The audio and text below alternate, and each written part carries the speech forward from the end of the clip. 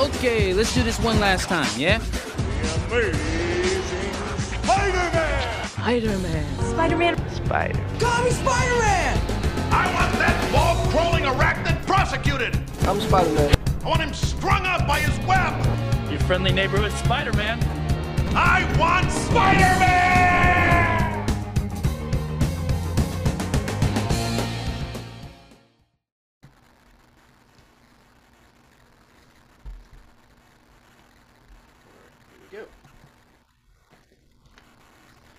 Hello, true believers. Welcome to the Spider-Man Book Club.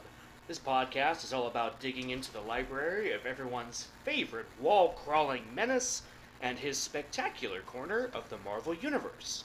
I'm your host, JJ Hodges, and today I am joined by Javi Trujillo to discuss Amazing Spider-Man number 275. Javi, how the heck are you today, my friend? I'm doing good, man. How are you? Fantastic. I am excited to talk about this with you, which I don't think I'd ever read this one, or at least if I had, it was a long time ago. So getting to dig into it was a lot of fun, and I kind of loved how the Spidey origin was just smack in the middle of it. Yeah. So that threw me for a loop a little bit. I think that's one of the things that I really loved about it when I read it as a kid, just because it wasn't just a straight ahead comic. Mm-hmm. You got a reprint of Amazing Fantasy 15. Yeah. So you get two for the price of one. Can't say that very often. Exactly. These days. Yeah. All right. So, Amazing Spider-Man number 275, published December 31st, or released, I should say, December 31st, 1985, New Year's Eve comic. Interesting. Written by Tom DeFalco, with art by Ron Frenz, inked by Joseph Rubinstein. It's Joseph spelled with an F and then Rubinstein, so that's a French Jewish name, I assume. So that's interesting. Lettered by Joe Rosen, colored by Nelson Yomtov, which just sounds like a nonsense word that my daughter would make up, but that's okay. No offense, Nelson. I'm sure you're a nice guy. And the colors were great, so you did a great job. So Javi, the first question I like to ask everybody is, when were you first bitten by the radioactive spider? When did that thing get you? From a really young age. I mean, I'm sure I probably had prior Spider-Man contact before this memory, because I was born in the late 70s. So my early childhood in the 80s was the Marvel cartoon, that the solo Spidey, which then became Spidey and His Amazing Friends. And then we also had reruns of the 60s show. But the first comic that I ever remember getting from anything was a Marvel Tales reprint that my dad bought me at the Quick Mart. And it was a reprint of Amazing Spider-Man number 5. I always forget the Marvel Tales number. I want to say it's like 142, or I always forget it. But the important thing is it's Amazing Spider-Man number 5. And just coming in that early in the character's run just left a lasting impression on me, because I was 5 years old and here I was reading about, a 15, 16-year-old superhero. And I think I missed a couple issues after that, but then it kind of became like the regular book that I would always make sure when we went to the grocery store that I'd check the magazine aisle. And if there was a new one, try and finagle my parents into buying it for me. So I had to, from a very early age, I had a really good grasp of the Lee Ditko run and the early Lee Romita run. Oh yeah, that stuff's classic for a reason. Such a simple idea with Spider-Man, like teenager with superpowers, but and we'll get into it with this particular issues. But Spider-Man really just there's something much more human and relatable about Spider-Man than most other heroes, I gotta say. And I say that as a gigantic Batman fan, even though I'm hosting a Spider-Man podcast here. But yeah, there's just something really really cool about that. And I remember that too, watching when I watched the 90s show when I was a kid, and just feeling like, oh, Spider-Man's like me, and even now, like the movies and TV shows do a pretty good job of that, I think. And like I said, we'll get all into that. I'm getting ahead of myself. So here's the question that people seem to get stumped on. Who in all of Spider-Man lore, who is your favorite character? It can be hero, villain, supporting character. Yeah. I mean, the obvious answer is Spider-Man. Yeah. So, I mean, that seems like the gimme answer. That's why we're here, to talk about this character. But sure. Outside of Peter, I probably have to go with Mary Jane. There's a lot of great characters in the Spider-Verse, but she's just someone that has gotten a lot of character growth and development since her inception, from kind of the party girl persona to, trying out for her PhD or psychology, and just the other avenues, life has taken her in the comics. Like she's just multifaceted, and there's a reason why I've got like a couple pieces of Mary Jane art, and why I've got like a commission from this issue's artist Ron Friends, that's Spider-Man and Mary Jane, because she's such a vital character, and he wouldn't be the same without her. That's really cool.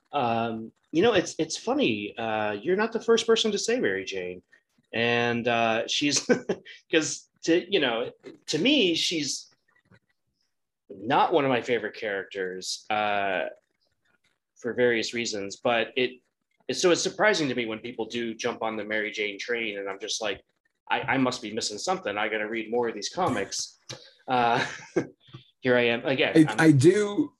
I like Peter. I did like Gwen a lot as well. Sure. And I'm a little tired of, like, every time we get a variant cover, she's in her death outfit. Like, can we remember her for something other than dying? I mean, at least we have Spider-Gwen now, so that balances that out a little bit. Even though it's not the original, it's still, she's not being glorified in her death clothes. So I 100% agree with you there. And that's a funny way to put it, because I remember thinking that too, seeing a variant cover, I think for the new Spider-Man, Amazing Spider-Man that just started like as of this recording yesterday. And I remember thinking like, why does she always have to wear that outfit? She's got other outfits, and also Spider-Gwen, I feel like, has in a way made the death of Gwen Stacy null, if that makes any sense. Mm-hmm. Yeah. But because I that's how I like to think of her now, as Spider-Gwen. And I'm almost 100% sure that Spider-Gwen was created because of Emma Stone and how awesome she is. So the fact that we haven't gotten a Spider-Gwen movie. We haven't gotten Spider-Gwen with a Emma Stone movie is just blows my mind.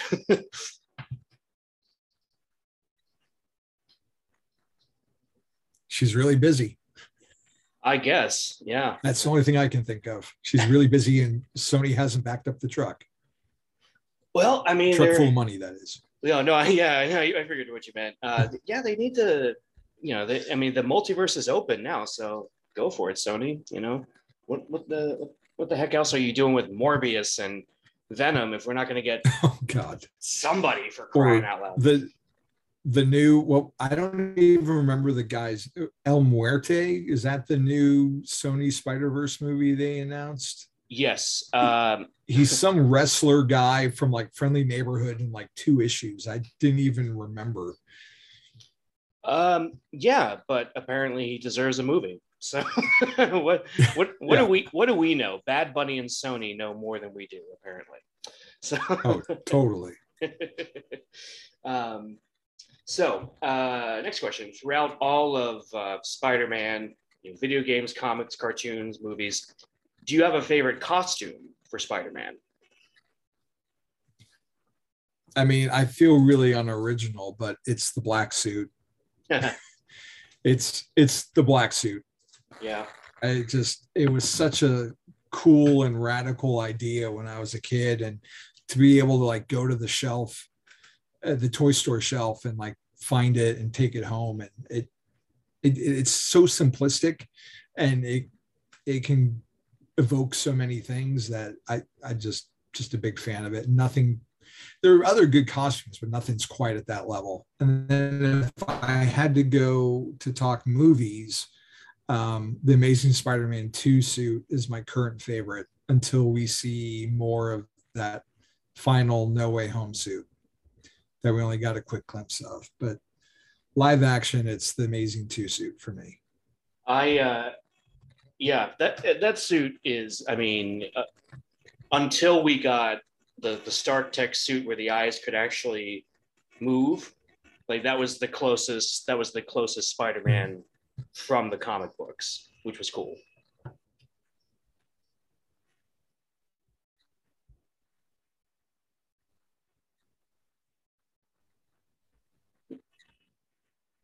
Can you hear me?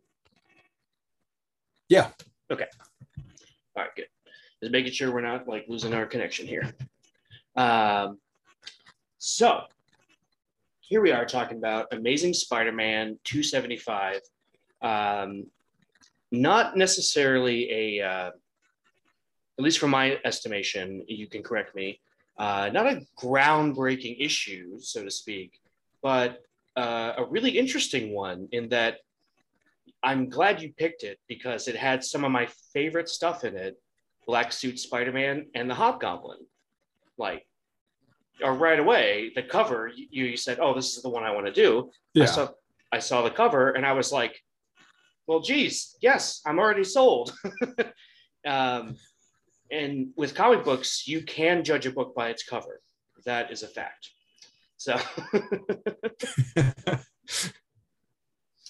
so what made you pick this comic? That was the first one you wanted to really get into.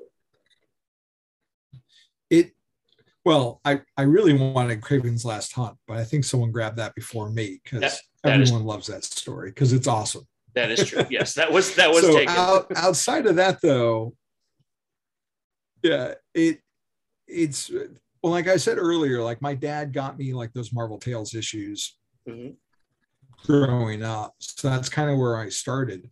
So to get something that was like a modern book happened very rarely. I had this issue, a couple of chapters of Craven's Last Hunt, which starting off with the third issue for that, the third chapter of that story was really weird at 10 years old. Sure. And then, and there I just kind of like cherry picked. I had like Amazing 309. And then it wasn't until Todd McFarlane left that I started reading the modern books on a regular basis. So this book always stood out to me because it was of the present day. Like this is what was happening now. And I was really familiar with the Green Goblin and really loved Amazing 40, where they had their big confrontation where he found out who Peter was. So to kind of get like a modern reinterpretation with it, with the Hobgoblin with his different costume, and here's him fighting Spider-Man who's in a different costume, and just going through this whole, book length epic. There is just all these different twists and turns, and who is the Rose and what's his connection with the Kingpin, and Spider-Man and Mary Jane have like this, I don't even know how to describe it. It's like a friendship, but they used to date, but with the Hobgoblin of, is it Ned Leeds? Is it Flash Thompson? And there's just all these different layers to this story. And I mean, it was a mystery that I had to let sit on the shelf for a couple of years before I got to read more of the stories when I would go to like the comic shop and get back issues and kind of fill it out. I love that that you said this is from your childhood because because the Hobgoblin's my favorite Spider-Man villain because of the 90s animated series, which I guess the story behind that was that the producers were going to introduce the Green Goblin, but Avi Arad, who is kind of a jerk. He insisted that they use the Hobgoblin first because they made like a bunch of toys and they would lose like millions of dollars if they didn't include the Hobgoblin. And so but all the writers were like, well, we don't even like the Hobgoblin, which I found so interesting because I was like, well, those first 3 episodes with the Hobgoblin are some of my favorite Spider-Man stories ever. So again, when you're like, oh, yeah, real weird. But well, I mean, not weird, I guess. It's business and all that good stuff. But when what? No, you're right though. It is weird because that show is so faithful to the comics in a lot of ways, probably more than any of the shows that had preceded it. To the fact where they even had like comic book writers like helping with the stories and getting credit for writing some of the episodes. And it feels like, I mean, Spectacular Spider-Man's great, the show. Oh yeah. But I mean, this was kind of doing that first, where it felt like you were watching a comic book. You had Peter's inner monologue. He would have trouble with his personal life and being Spidey. And I mean, it really did feel like a comic, on your TV screen every Saturday morning. So I remember thinking back then how odd it was that for all the things that it was faithful to, that this wasn't one of them, that Hobgoblin came first. And I remember thinking that's not right, but still enjoying it because it was Luke Skywalker as the Hobgoblin. Yeah. It's funny you say it that way because I was just the opposite, where when I started getting into the comics and I found out the Green Goblin came first, I was like, but wait, the TV show did it different. And, my little kid brain not realizing that that's okay, that they did it that way, that kind of stuff happens all the time. But yeah, it's, so in this, is the black suit, is that a cloth suit, or is that still the symbiote that he has on him? Because I wasn't 100% sure. It's cloth at this point. Okay. Yeah. And in fact, in the next issue, after the cliffhanger, he has to phone Mary Jane and she comes and brings him a change of clothes. Okay. And when he goes back out again, he goes back to the classic red and blue. Okay. And that's kind of what I thought, because when the story ends and Hobgoblin shoots him, I was like, the symbiote would have protected him. So I think this is a cloth suit. But I always try to defer to the guest expertise, because despite me hosting this show, I'm frequently, when people suggest stories to me, I'm frequently saying, I don't know that one, which is slightly embarrassing. But then again, dude, not at all, man. There's so much out there. Like, I feel like I'm pretty knowledgeable, but I've been reading like some old Spectacular stuff from like the 80s. Like, I don't know any of this stuff at all. Well, the Rose was a character that I had just completely forgotten about. Nobody's used the Rose in forever. I think I read that the Rose is coming back. Yeah, well, I mean, he's in this week's Amazing Spider-Man #1. Okay. And was at the end of Nick Spencer's run. I don't think he was in Beyond, to my memory. Okay. I have not picked that up yet. So I was right. So I do know some stuff. So take that, all you haters, all 7 of you that are listening to this right now. I'm just kidding. There's 10 of you. But yeah, so that was interesting to me, like that this comic, like I was joking about it having Amazing Fantasy just like shoved in the middle of it, which I found really funny, to be honest with you. I was like, oh, is this how they just like say, oh, how do we retell the origin? Just put it in there. Oh, okay. Like, it almost sounds like a Simpsons joke a little bit, right? Like it's like, oh, we got to retell the Spider-Man origin like in the middle of this and make it worth people's bang for their buck. It's like, it seems like a lot of work. Let's just put the comic right in there. They'll get it. They'll understand. So yeah, that's better. Let's do that. Yeah, I wish I wish there was like something like I'd love to know what the decision was behind that. Because I mean, on the cover, it's clear in the window box that they're celebrating Marvel's 25th anniversary. This is a 37-page book length epic, and it says the original unabridged classic. But I mean, and it's amazing 275. So I guess, it's a big marker for 275. But for being unabridged, it's really funny because I started rereading this through the Marvel app, and then dug out my actual physical copy, which has seen better days. It's been well loved and well read. Sure. But in my print version, like at the end when he captures the killer, he doesn't have the little pupils in his eyes, in his mask, which always weirded me out as a kid. And his the spider on the back of his costume is red. But in the original Amazing Fantasy 15 and in the digital version, the back spider is colored like a light blue. So the story seems to be intact, but not necessarily all the art. There's a couple of little tweaks. Well, that's how they got away with it, I guess. They were like, well, just change it up a little bit. Nobody will notice. Right. It must have been Avi Arad who was working at Marvel at the time. Like, oh, they won't notice. Just do that. It's fine. So if it seems like I'm picking on Avi Arad a lot, folks, it's because I am, because Spider-Man 3 really ruined my life. I'm kidding. It didn't. There's quite a lot to love about that movie.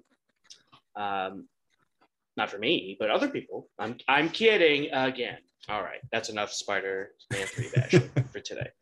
But yeah, it's. But I think what made this issue stand out for me is the Peter Parker story, where it's again a Peter that's just at the end of his rope, like, I can't do this anymore. I can't be Spider-Man. Nobody appreciates me. And, and that's going back to what I was saying before about Spider-Man feeling like a real person, because I feel like that's just an honest reaction to Spider-Man, where like you have some heroes who want to give it up for love, or they give it up to, because the villain dares them to, or something like that. Maybe some silly comic book trope.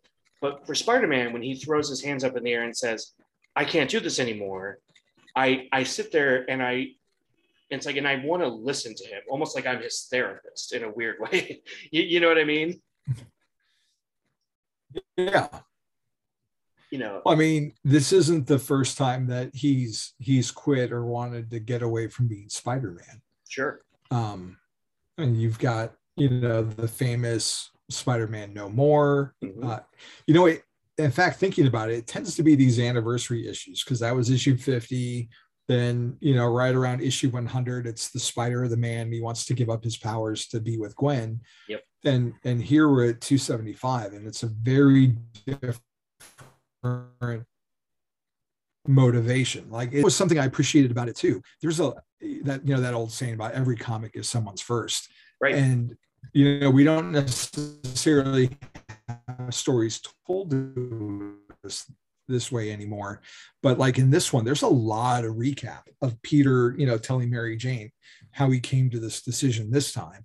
And it's, it's something that whet my appetite for other Spider-Man stories, because he clearly talks about the death of Jean DeWolf and how her passing, impacted him, and how handling the Sin Eater caused him to jump out of the way because of his spider sense, and that got the civilians behind him injured. Yep. And then he just kind of beats himself up about it because he was making jokes, because that's what he does. So it actually meant something a little bit different to me this time than it has in years past, because we're more willing to talk about like mental health and having that kind of awareness about burnout. So it didn't strike me as odd at all that, he's frustrated and wants to hang it up again. I mean, there's certainly times in my life where I just don't want to deal with it anymore. And that's always kind of been my barometer. Is Peter acting in character? It's like, well, would I do this? And I think you can say that pretty much across the board for him, because his humanity is what I think people relate to him most about it. Because I think a lot of people see themselves, some aspect of themselves in Peter. And if you can figure that you can do it, then so can other people, and so can he.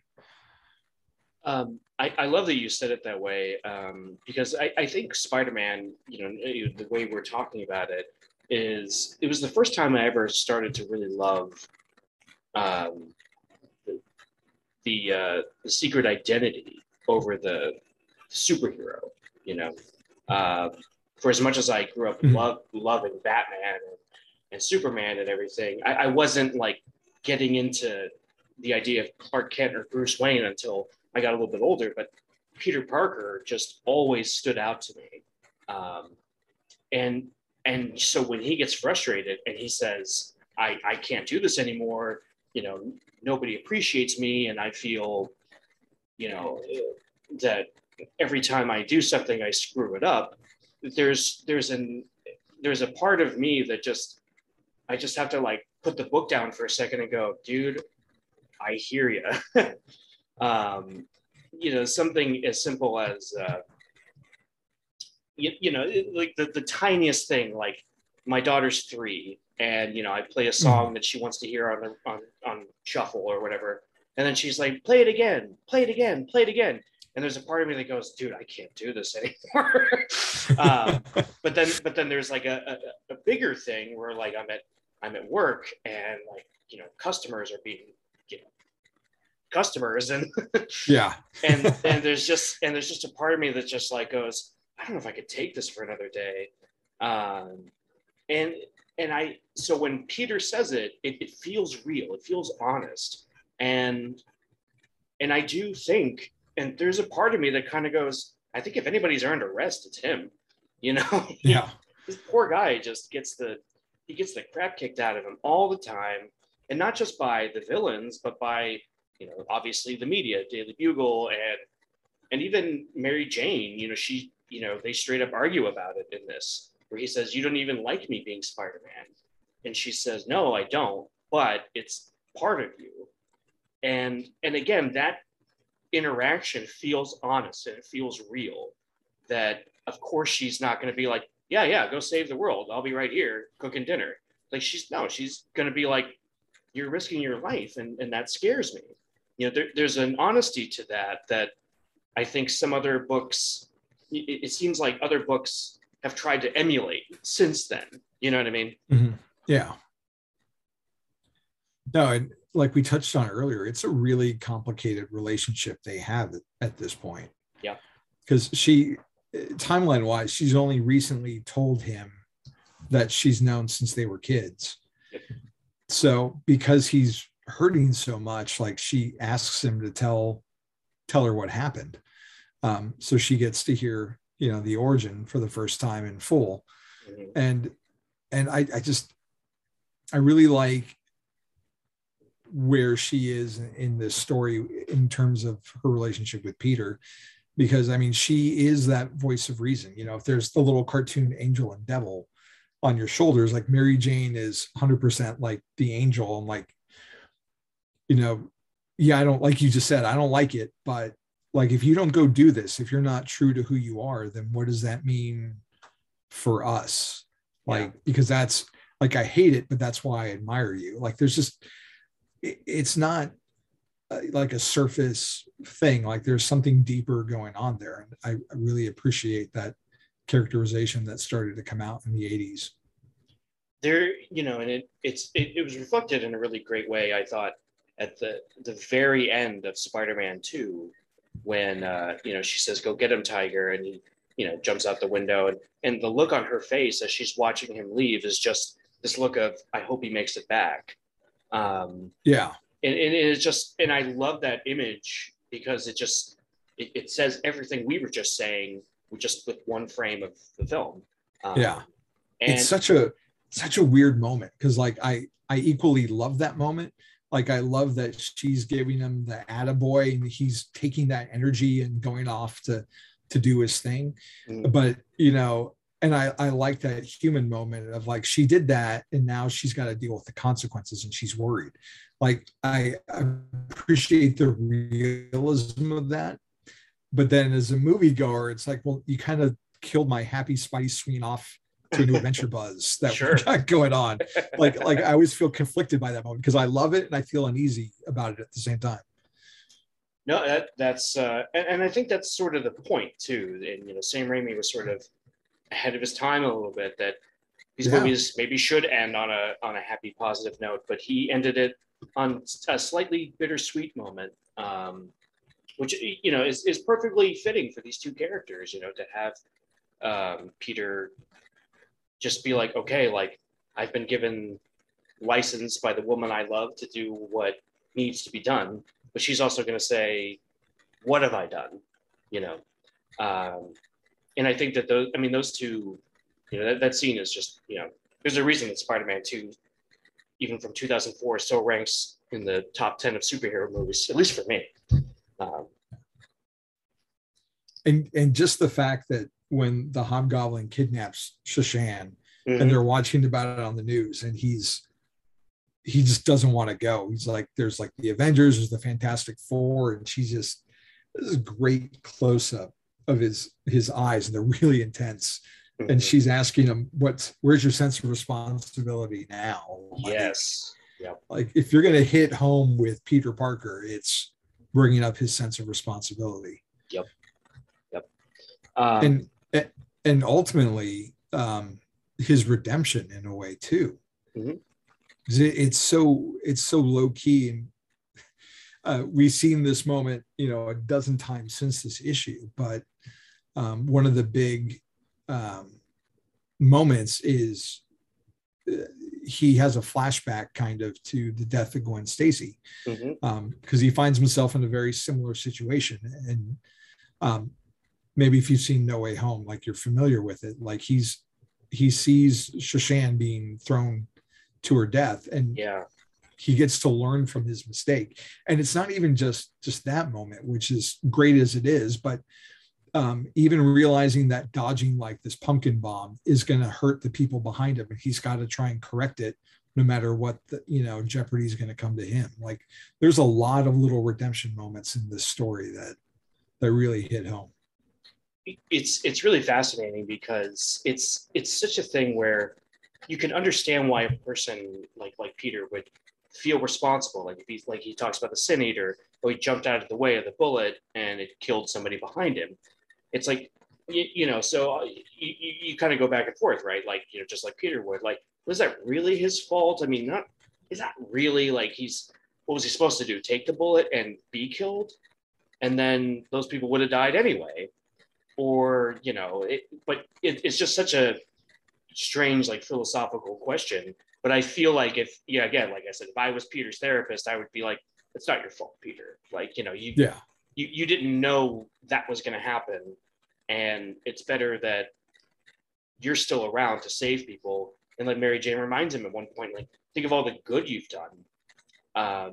And I think and that's sort of depression in a nutshell, isn't it?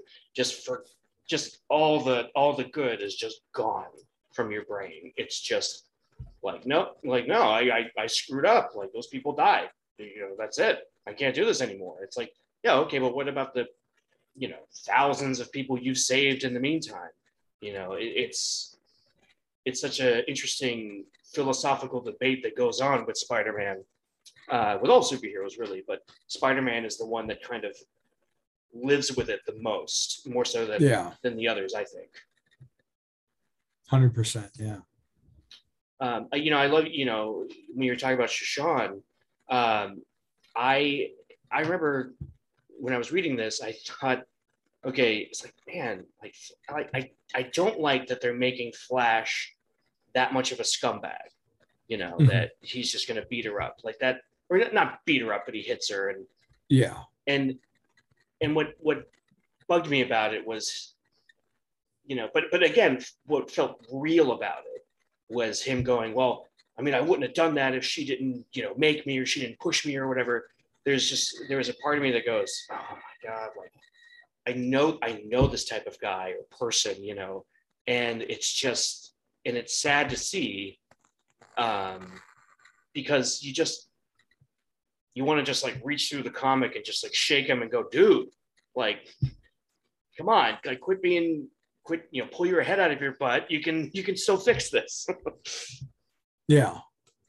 No, I remember my initial impressions of just being really shocked, not just by Flash, who, I was used to him being the high school bully, but I mean, he was never like really that physical.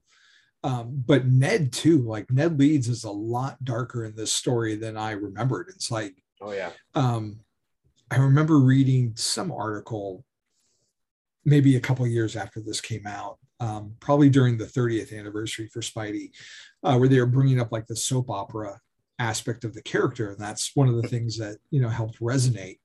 And this issue is just chock full of soap opera. You've got, cheating spouses and, you've got a lot of dramatic close-ups to characters at the end of the scene. Like yep.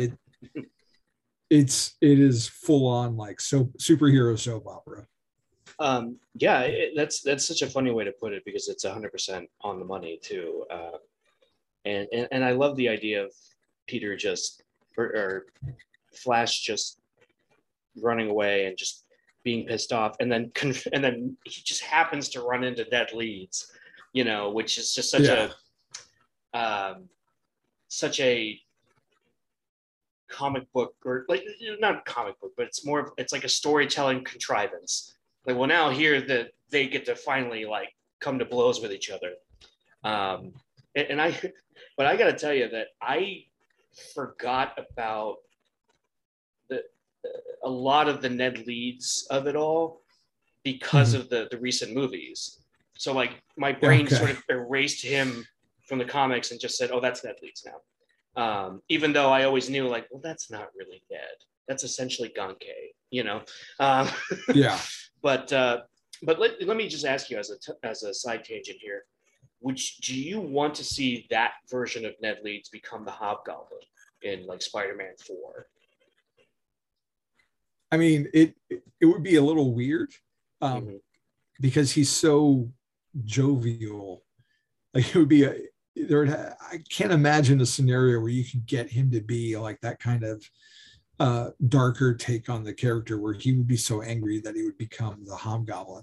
And then of course that's not really what happens either.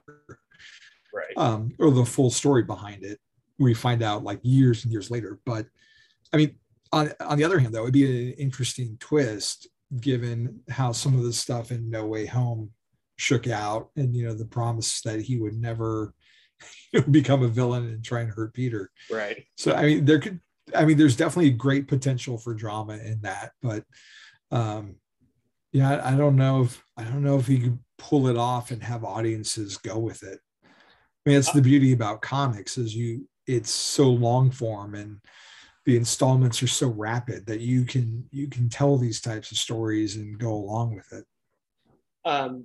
No, totally. And whereas I think that the general audience probably wouldn't accept that. I don't think I would accept it either. It's like that version of Ned Leeds, like he's a sweet boy. Leave him alone. He doesn't Right. need to go the Harry Osborn route that we've seen in 2 other franchises, and had literally 2 other Spider-Man talk about it in front of him. I mean, they all forgot now, but yeah. But yeah, no, I was just curious what your thoughts were on that. But I got to say that one of the things I loved about it that was just like a tiny bit was what's her name? Ned's wife. Betty. Betty. Okay. She, when she says, please stop sending him on all these undercover assignments, and Robbie's thought bubble is undercover. Like, I just saw that and went, they're getting to the bottom of it.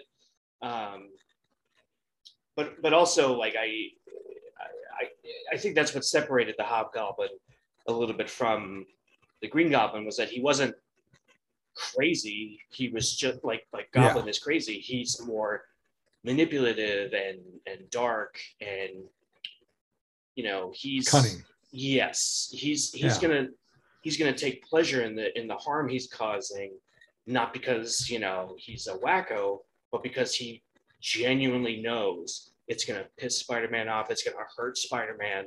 So that's how you get to him. One thing I thought about a lot with this comic was as like I have to kind of rewire my brain a little bit reading it, going, okay, this was written in the 80s, so it's gonna be a completely different reading experience from a comic that's written today. For example, they talk quite a lot, where Spider-Man's like, haha, I dodged your pumpkin bomb. And he says, nuh-uh, because now I'm aiming with my computer chest plate. And I'm just I'm like, both of you need to shut up. You're giving each other your battle tips and you're just, you're ruining it a little bit. But again, that's sort of the charm of these those comics, because I'm sure you when you were reading it as a kid, you didn't think like, oh, why are you saying all these things? You were, the theater of the mind was taking over for you, I'm sure.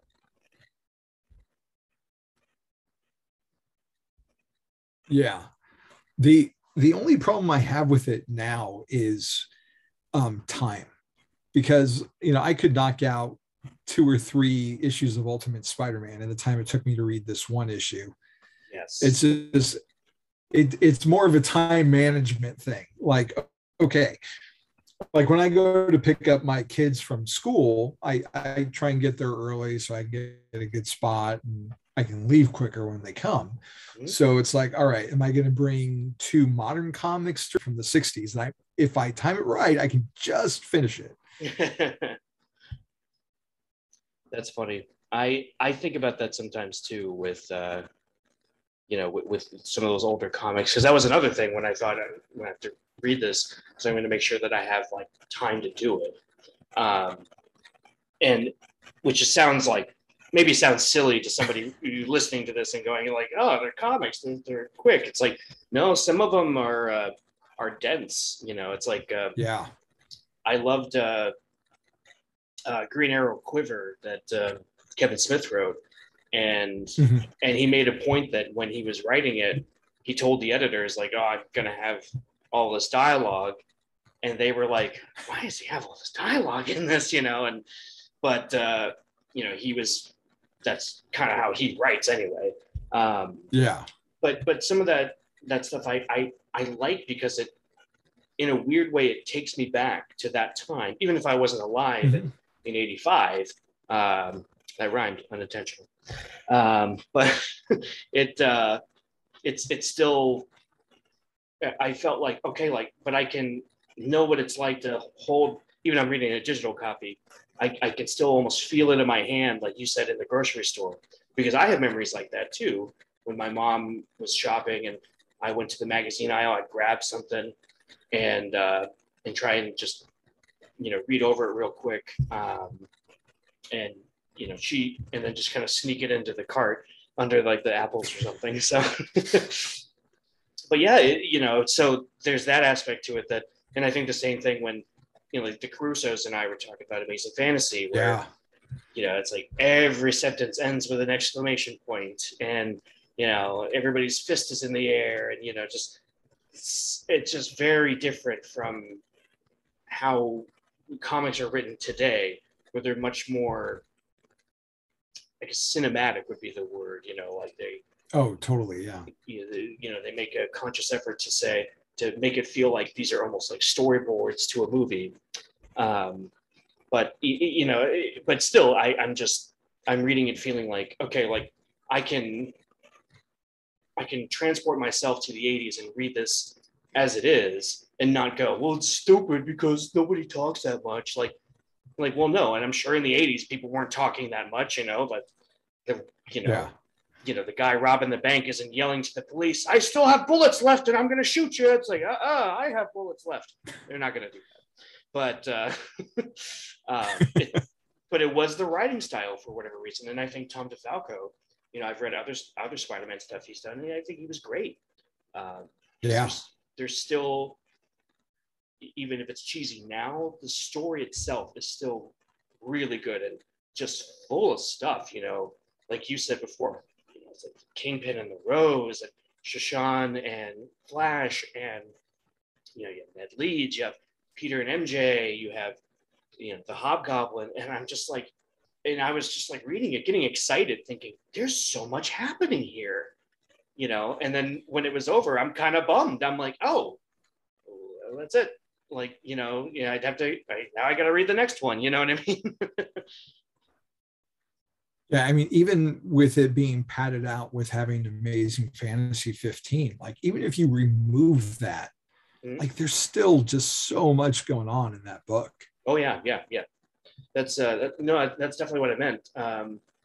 Because Amazing Fantasy 15 is fairly simple and straightforward, as it just was Stanley just saying, oh, I'm going to write the Spider-Man story. I don't care what anybody says. And then ended up becoming like $1 billion franchise. Yeah. Like who could have thought of that? Excuse me. But yeah, it summed up for me what I love about Spider-Man to begin with. Like, I love the humanity. I love the idea that he is going to doubt himself, and he is going to kind of make a show of it, and he's even going to take it out on Mary Jane, and she kind of takes the hit a couple of times, and she has the one line where she's like, okay, I guess I deserve that, and I loved that because I thought, man, like, I know what it's like to just lash out at somebody for no reason other than you're having a bad day and you take it out on them, and it just and that's what brings me back to Spider-Man every time, the emotional reality that I feel towards it. Yeah, it really isn't, like, really can't be topped. I mean, as much as I love Batman, Superman, Iron Man, Captain America, Spider-Man just he does it best, with his sense of, not even sense of, I don't want to say sense of humanity, but it's just, there's the reality of his humanity. Yeah. No, there's a realistic honesty between the two people. Like, you can tell the way they interact that they have been in some kind of a relationship for a while, because I think as people, we tend to let our guard down more towards people we're closest to. Yeah. And in this moment, like, he's feeling really vulnerable for a lot of reasons. And maybe he doesn't feel that she accepts this side of him. So he kind of lashes out on her. And that's where, like you said, like, I guess I kind of deserve that. Like, but that's like such an honest moment between the two of them, where she's acknowledging her part in how he's feeling. And he's getting across that, how much it hurts him, that, and how private it is. And I think it's, only those people that we're really close to that, you're not necessarily going to snap at some stranger you don't know, but if you're at home with your significant other, you may let that irritation show. And it's not that you don't love them any less, but it's just something that happens when we have our guard down. We're more vulnerable with those certain people. Yeah. You can let that mask slide a little bit. No pun intended. I was going to say, but yeah, that's absolutely true. And and we're all guilty of that. We're all guilty of having to turn around and say, I should have said that. I'm sorry. I'm taking something out on you, which, I'm sure we could probably name 6 other comics off the top of our heads that Peter has done that exact same sentence. And but that's what makes the character feel real to me. And now, but also, I don't feel, it doesn't feel like a weird shift when the next, in the next part of the story, he's jumping through the air trying to fight the Hobgoblin, and he's like, okay, like, I have to be careful. Don't think, just go on instinct. And he's, hopping around. Ron Friends drew that really, really well. Oh, yeah. And it just looks so cool. But I'm not sitting there going, like, well, now I don't believe the story anymore. Like, it still feels like I'm reading Peter Parker. Like, this is who he is. And that's exciting to me.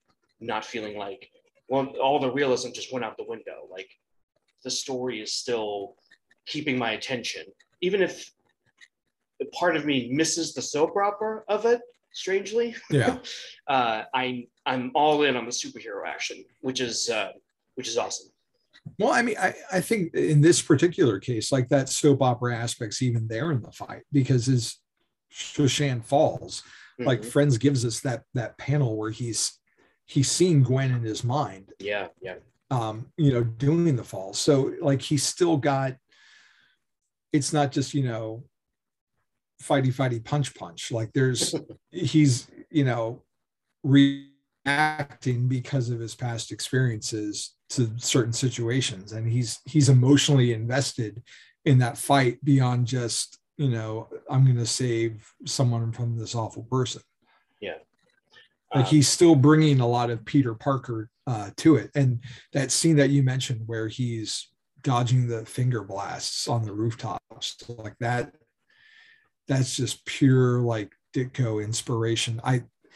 There was one of the older issues where it was kind of like you were tracing Spider-Man on the rooftops, and it was like a full splash page, showing how acrobatic he was. I think it was in one of the first annual, but like it reminded me so much of that, to see him, just bounding all over the place, and to see like, whatever it is, 7 or 8 Spider-Mans all in one panel, because he's just moving that fast trying to dodge it. Yeah. And Friends has such a great way of capturing movement and making it seem dramatic, and you can just feel the motion. Like when he finally gets tagged, like just the shock that his body has from getting hit, and the way, like it feels almost like he's moving off the panel towards you because he got hit so hard. That's a really awesome way to put it. And it's true, because it again, getting so swept up in the story. And in my opinion, I'm sure I'm not the only one that thinks this, but as a disclaimer, this is my opinion. I'm explaining how podcasts work to people, I feel like.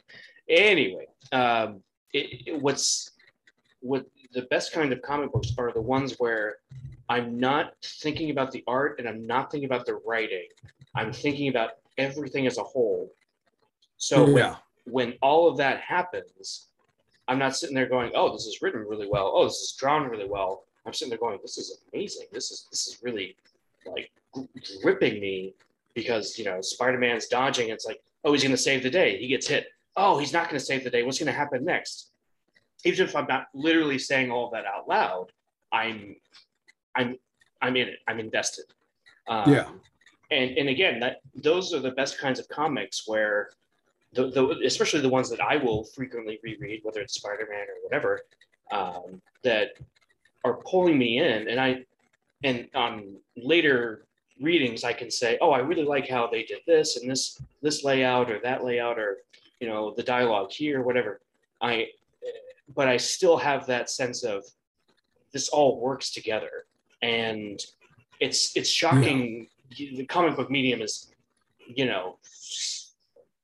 80 something years old, but it's so funny to me how hard it is for so many writers and artists to get that right, to have that good synergy. Because I'm sure just like I could, if I asked you to name 5 comics that you only like the writing in, you probably could. And that's, but when I tell people, oh, this is one of my favorite comics, like I don't say like, oh, this is my favorite because it's Tom DeFalco. I'm saying, oh, this is my favorite because it works and it's great. I would hope that they would all agree with me, that the writers and artists, if I were to meet them and say that to them, that they would say, oh, thank you. That's what we're going for. We're going for a truly immersive experience where all of it matters and none of it matters, if that makes any sort of sense. Yeah. I tend to be long-winded, so I appreciate it. I'm glad you picked this one. This was great to read, and like I said, feel a part of the story that is really tough with, just like, because you said this issue, I was like, okay, we'll see what happens. And then thinking, are we gonna have enough to talk about? And when I was reading, I'm like, we have plenty to talk about. Yeah, it's really a full Spider-Man meal. Yeah. I mean, you've got we've touched on it, a whole bunch. There's just so many different facets that come out in this one issue. And reading it too, it's like, oh man, I miss like the supporting characters. Like I appreciate that we've gotten more depth to Aunt May as the years have gone on, and made her not just the sick old lady who's going to die if she ever finds out. Right. But like there's just something about like the extended cast where they're not overpowering the story at all, but they're supporting it. That's because of the supporting cast, right? And I appreciate seeing, like, even though Peter's not at the Bugle, what's going on at the Bugle is going to affect him personally, because the drama between Betty and Ned and Flash is coming into play with Spider-Man fighting the Hobgoblin, even though Peter has like no idea where it's going. And for the longest time, I mean, it was probably a good 2 or 3 years before I found the next issue at a used bookstore, and the spine was all bent weird, and someone wrote on pen on the cover, and they drew in the gutters like with pencil and one of the things. So it was a while before there was no internet for me to go look up what happened there. And there wasn't, Wizard Magazine wasn't even a thing yet. So all you had was like the next issue box and the letter column. So it was a good while before I got any conclusion, because going by this issue, like, it's still, if you read it just in itself in that vacuum without knowing what happens next, like, it'd be pretty hard to tell, is this Flash?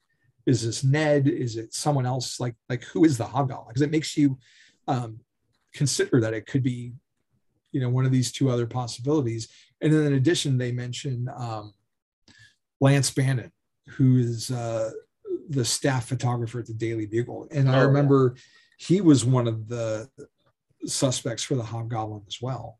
Like, DeFalco does a really good job, like, continuing that mystery of who this character really is. Yeah, no, it's really, but it's also, it's subtle enough that it doesn't overpower the story, but everybody's story feels like an A story, so I don't feel like, it's like, meanwhile at the Daily Bugle, it's like it flowed well enough for me to go, okay, like, I see where this is all connecting and potentially where it's going to go in the next issue. But I like that I'm not sitting there going, okay, like, all right, get back to the Spider-Man stuff, get back to Peter, when they cut to the Bugle, I'm not skipping ahead. I'm like, oh, what's going on here? And again, the Hobgoblin mystery was great. And I remember when I was a kid, it was Hobgoblin Lives came out, and there they I think they revealed it was Roger Kingsley, but even then they were like, oh, he may not be, he's just this Hobgoblin, as opposed to several other different Hobgoblins that have shown up over the years, including so many. Ned Leeds, Phil Urich, I guess, was the last one. I'm sure I'm missing several, but Jason Massendale. Yes, and I think that's who was in the animated series, right? I think so. Yeah, because he was the Hobgoblin at the time, because he took over after Ned died, or after we thought Ned died, after we thought Ned was the Hobgoblin. Right. It's not confusing at all. But because he's the one that goes on to become the Demo Goblin before that separates into two goblins as well. That's right. I remember having when I was a kid the Ultimate Guide to Spider-Man, which I'm pretty sure was written by DeFalco, and it had that in there. It's like Hobgoblin. It's like all these different names. It's like, but are they really the Hobgoblin? And I'm thinking about it now. We're talking about the mystery of the Hobgoblin, and I'm laughing a little bit, going like, dude, Marvel was just milking that as much as they could. They'd reveal a hobgoblin and then go, well, no, but they were. He may not be, like, all right, come on, guys. Yeah. But I don't even know, like, and it goes on too, like in the 90s with the Goblins at the Gate storyline, where you've got Norman versus the Hobgoblin, and then there's like a fifth Green Goblin in that story. I'm like, I don't even know who that Green Goblin is to this day. It was must have been a Doom bot. Like Doom wanted to shake things up a little bit. Something. Yeah. Another clone. It was probably a clone. You know what? Knowing Norman Osborn, it definitely was a clone. So yeah. Well, Javi, this has been an absolute blast. Finally getting to sit down with you. Yeah, man. And it's like I feel like we've talked a lot, but have never actually had a one-on-one. Yeah, for sure. So we've got, Twitter conversations, and I think we've been on a couple vigilante things together, like tailgates. Yeah. Maybe one or two. I think so. So yeah, it was nice to chat. Yeah, this was great. Like I said, I'm glad you picked this issue. Two of my favorite things right off the bat with black suited Spider-Man, Hobgoblin. I'm like, all right, like it's going to be that's going to be entertaining at least. But I ended up really loving this. So thank you for introducing this one to me. Yeah. Well, and I am really loving your show right now. You've had some great guests who've picked great stories, and I love hearing how everyone comes from like a different background. Yeah. And a different. I haven't listened to Emmett's yet today, but I love life stories, so I'm looking forward to it. But I like how everyone's got like a different connection to Spider-Man. Yeah. And have different levels of familiarity. And I loved hearing you talk about Ultimate Spider-Man. That doesn't get enough praise. I know we've got some mutual friends that maybe aren't as high on it, but I find it to be just as valid a take. And I really enjoyed that book when it used to be published. Yeah, that was my Spider-Man for a long, long time. And in a way kind of still is. Because I feel like Andrew Garfield and Tom Holland a little bit inhabited a lot of that energy. So that was cool. Yeah. Oh, Andrew Garfield for sure. He definitely had like the speech tics that Bendis gave Peter. Yeah. And that's what made me fall in love with him in the first place. And also just, God, good looking. Yeah. So one last question for you. Do you have a local comic store that you want to plug? Yeah, two actually, because I kind of frequent two. Okay. I've got one that's closer to home called Tribe Comics and Games. And that's kind of where I have like just my tried and true pull list where I get my Batman and my Superman from. And they're just a little shop in kind of like Southwest Austin. But then I also I make the trek to Austin Books and Comics, which is like, I guess like the big superstore in the city, where if I'm needing I want this variant cover this week, then I order all my stuff through them, and they've got just a mountain of trades and manga and toys and collectibles. Like they get everything. They've got like a prestige like back issue wall, and then a huge back issue selection. So I bounce back and forth between the two and show them both some love. So Super Ty at Austin Books always takes care of me, and Eric at Tribe is a great guy, and he'll help you out with whatever you need to. So I'm lucky that I have two stores that I love going to for totally different things. But for all the same love, all the love of comic books. Yeah. So that's awesome. So yeah, shout out to Tribe Comics and Games and Austin Books and Comics. Javi says you're cool, so that means you must be pretty damn cool. So, Javi, if people are looking for you out there in the interwebs, where can they find you? On Instagram, I'm The Bond Is Not Enough, because I don't just love James Bond. I love Batman and Spider-Man and The Flash and Superman and bazillion other things. So I'll share pictures from whole bunches of stuff there. If you want to read reviews that I've done, I cover the Dynamite James Bond comic series as a contributor for the JamesBondDossier.com. I'm a regular contributor to Batman on Film, where I'm reviewing Batman Catwoman, Robin, Batman One Dark Knight, Catwoman Lonely City, just tons of stuff all the time. And then Twitter at Javi True, or also at ASM_classics, because like you, I've got a new Spider-Man podcast. A couple of buddies of mine a long time ago started a show called Amazing Spider-Man Classics, where Don and John and Josh started at the beginning and got I don't remember, like early Romita era. And during the pandemic, my son and I had been talking, and I really wanted him to experience the Spider-Man that I knew, because he's in high school now. So I figured it would be a good time. And we talked to those gentlemen, and they gave their blessing if we could use the name. So we relaunched last month as season 2.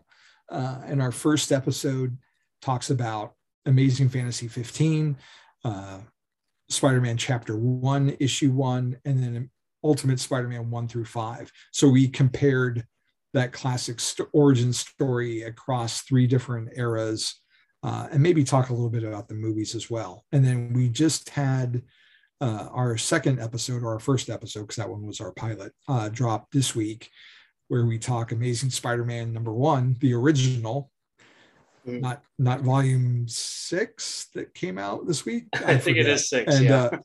And Amazing Spider-Man #2. So we're trying to do from this point on to cover 2 issues per episode. And for me, it's been a while since I've reread them. I reread them a lot as a kid when I was his age, but it's been a while since I've touched them.